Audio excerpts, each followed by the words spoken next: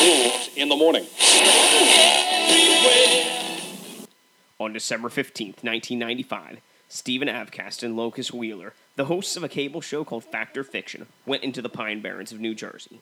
Aided by Rain Clacken and Jim Seward, they were going to do the first live broadcast in search of the legendary Jersey Devil. Only Seward came out alive. It took the police 2 days to find the bodies. It took the coroner 4 days to put them back together. It took the jury 1.5 hours to sentence Seward to life in prison.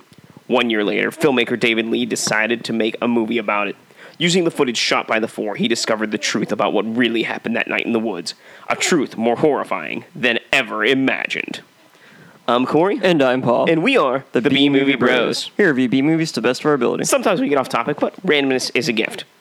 So, here we are. It is now August, and we decided just to look around, see what we could find, some good old-fashioned found footage films. Oh, yeah, because who doesn't love a good found footage film? And what better to start with than the grandfather, the father of the modern found footage film, The Last Broadcast from 1998. I bet people thought we were going to talk about the Blair Witch Project. No, this beat it out by almost a whole year. So... The more you know. You heard what the back of the DVD case had to say. Let's dive right into the shit with our technical difficulties, top and bottom three. Let's start with the bottom this time. I just want to get the bad stuff out of the way. Too much negativity today for me. Yeah, why don't you start with that one? Number 3. I've always heard of this film being a quote-unquote found footage film, but it's much more a fake documentary, also known as a mockumentary. Number 2. It takes 35 minutes to get to the actual found footage portion of the film, which, at that, it's kind of like interspersed throughout the film from that point forward. Yeah, there's never really a found footage portion. It's just like, hey, look, we found some footage, and we're also going to talk over it. Hey, this kind of happened at one point, but let's talk about this stuff that we already talked about. And then number 1, kind of a spoiler alert, I guess. In the last few minutes of the film, it changes from its mockumentary style to just being a regular old movie, which doesn't fit in with the rest of the film.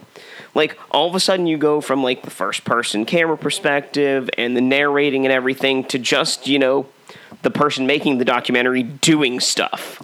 Yeah, and since the third-person perspective was filmed in the same quality as the first-person found footage kind of stuff, it just made that look all the worse, too.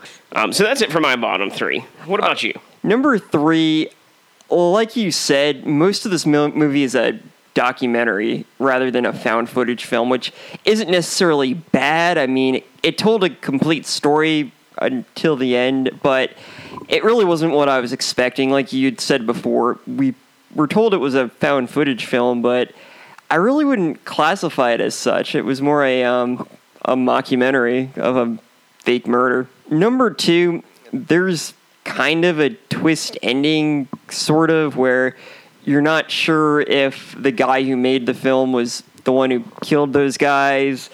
I kind of think he was, because he, spoiler alert, kills some woman that was involved in the documentary. Also, he's really sure that the guy who was found guilty of the murders was innocent, but doesn't really prove it throughout the documentary he made, which really kind of bugged the crap out of me. His whole proof is that, according to the police, these guys were killed at 2:30 in the morning, but on the tape they clearly say it's 2:45 in the morning, and they haven't been killed yet, so that immediately proves that the other guy is innocent. Yeah, I couldn't tell if he was really what he was trying to do. Was he just incompetent in making a documentary, or was he kind of admitting that he didn't really have a case and that he was the murderer? I'm not really sure what happened. And the guy, Jim Seward, I think his name was, the one who was accused of being the murderer. That's him. Yeah, I don't know. I mean, the way he was shown to me, I believe he was the killer. I didn't see any reason not to think it. All right, number 1, the movie would randomly change perspective at the time, which made it really difficult to tell what was going on at times. Sometimes it was a documentary, at other times it was a first-person found footage film, which really didn't show much at all. And then at the end, like Corey said, it was a third-person murder film, and it just kind of fell apart. Like, they had a lot of ambition. They wanted to do a lot of things with this, take some new creative liberties, but I think that they needed a more clear kind of vision before like finishing the film. I don't know. Having now become like a veteran of watching the Netflix documentary series, I didn't find it that hard to really like follow between that change from documentary to like footage of other stuff happening. Well, that part wasn't hard to follow. It's just like he's saying like, oh yeah, this is proof, this is new stuff and everything. I'm like, but wait, you didn't really show anything. You just randomly cut to another documentary or somebody you were talking to about it and just kind of forgot what you were trying to show. And that kind of bugged the crap out of me. I mean, that happens a lot in those Netflix documentaries, so maybe that's why it doesn't bother me anymore. Yeah, that probably says more about those then. I guess on to the top three then. Number 3, the documentary portions of the film are actually done very well and seem like the documentaries you would have seen on TV during that era, the late 90s. It's really reminiscent of like, Forensic Files to me. Yeah, it came off as like kind of genuine. Like it seemed like it was an actual attempt to like talk about a murder that happened, and I thought that was really well done. Number 2, the found footage seems very genuine in how the actors interact with each other and the actions that they take during that footage portion. I didn't see anything that was like, oh, these are just shitty actors, just trying to do something. No, they actually seemed like pretty natural, pretty genuine, and, like things were going on. It's just too bad they just kind of kept showing the same footage over and over. Yeah, but number 1, at least to me, everything throughout the film is presented in a very intriguing manner until the end.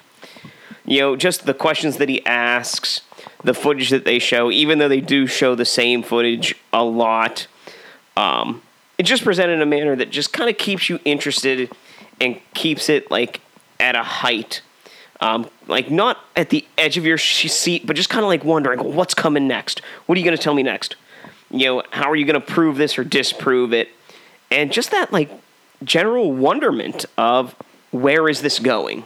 So number 3, this movie came out in 1998, which was a year before the Blair Witch Project, as we mentioned earlier. So a lot of the cliches that you normally see in found footage films, the shaky camera, the random like cutting out of the screen, the static and all that, were really new at that time. So it's kind of fun watching it, like seeing that like it really wasn't ripping anything off like a lot of found footage films are.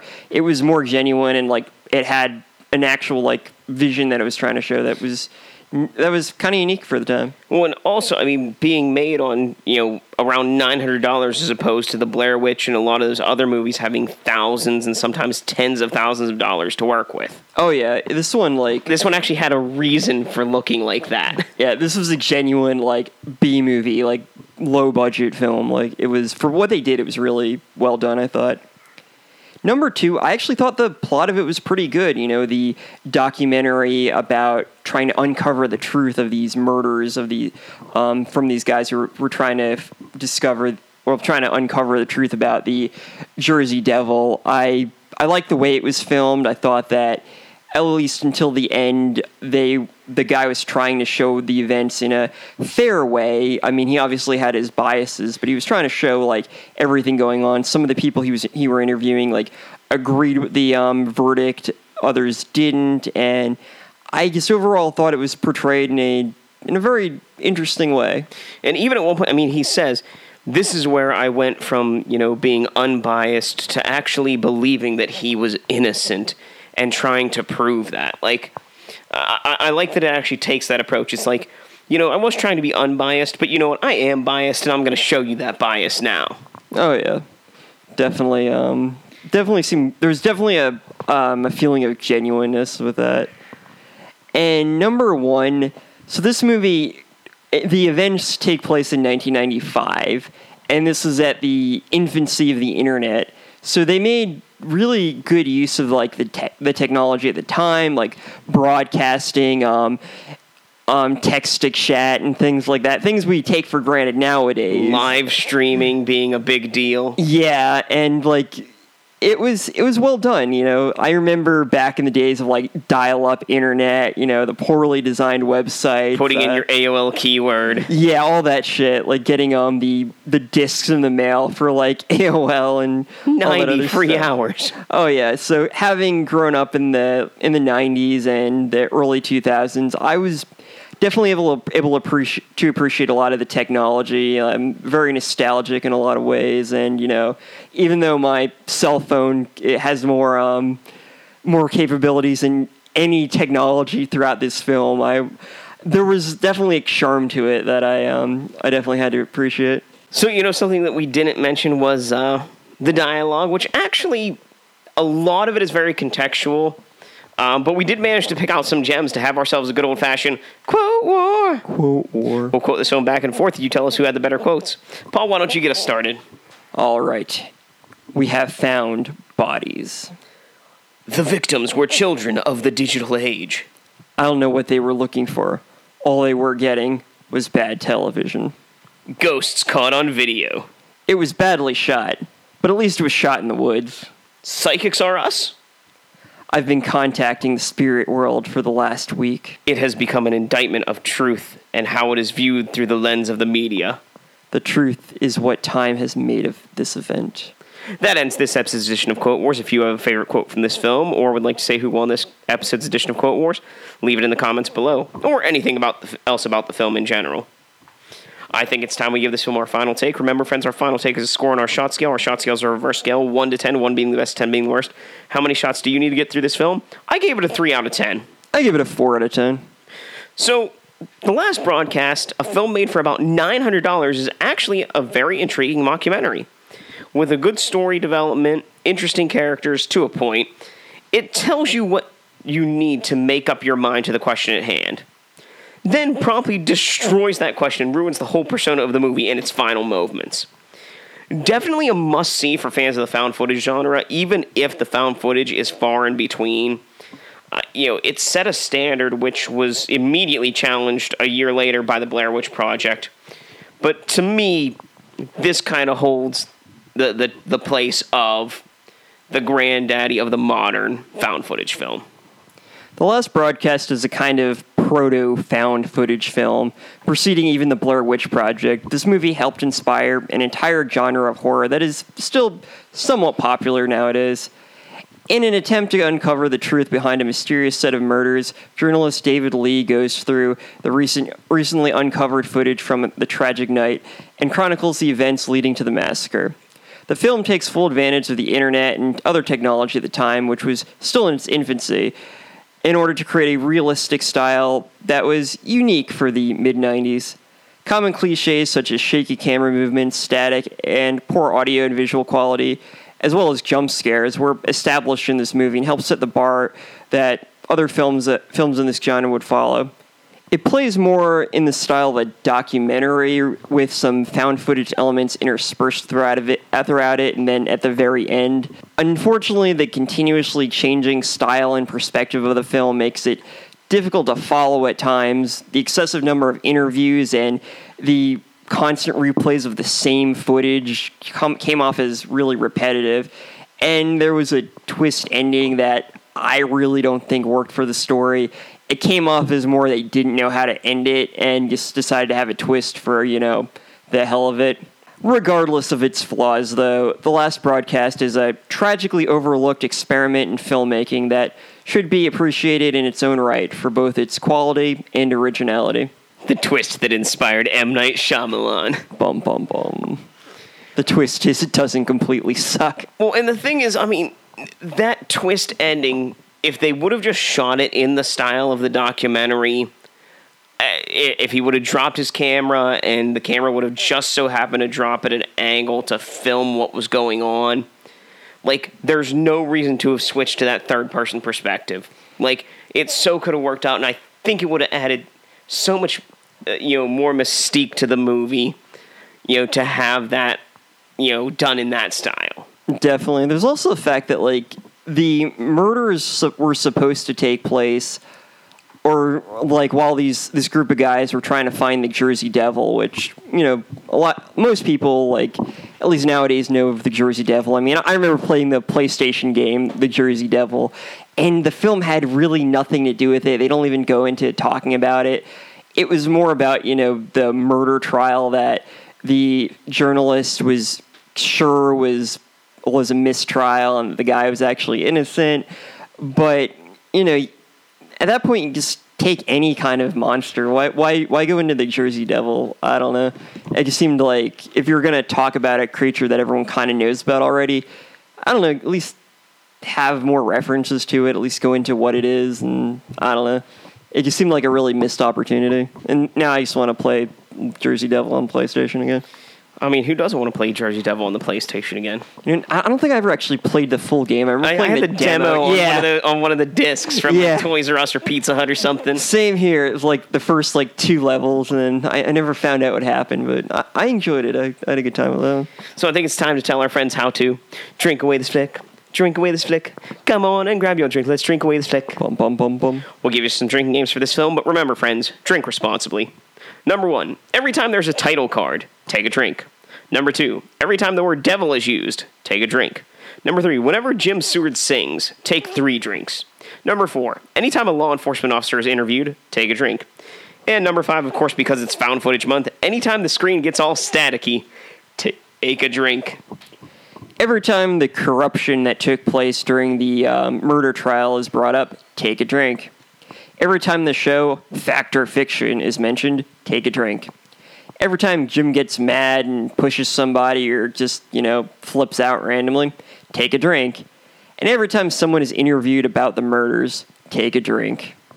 And those are your ways to drink away this flick.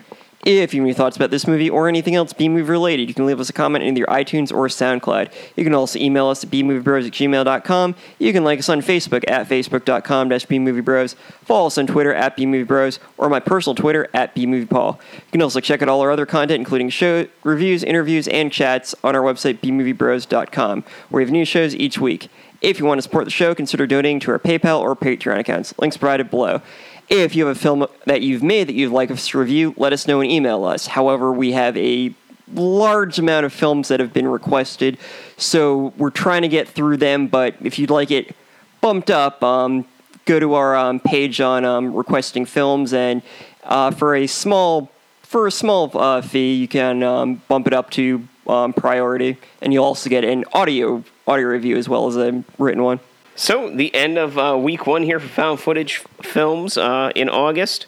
And the last broadcast is at number 1. I mean, there's no one else to compare it to so far. It's like being in 1998, where it's really the only found footage film to judge, except maybe kind of Cannibal Holocaust, which doesn't really count. But I mean, lucky for us, when we were exploring the Pine Barrens with the Fact or Fiction crew from the last broadcast, we came across another found footage film called Devil's Trail, still stuck in the Pine Barrens, a film by Henrique Couto, who we actually met at the VHS Fest we went to a couple weeks ago. Bought it directly from the guy, too. More Pine Barrens, guys. Let's see what the Jersey Devil does this time. So, until then, be brave, be alive, and be back for more. Get on my knees.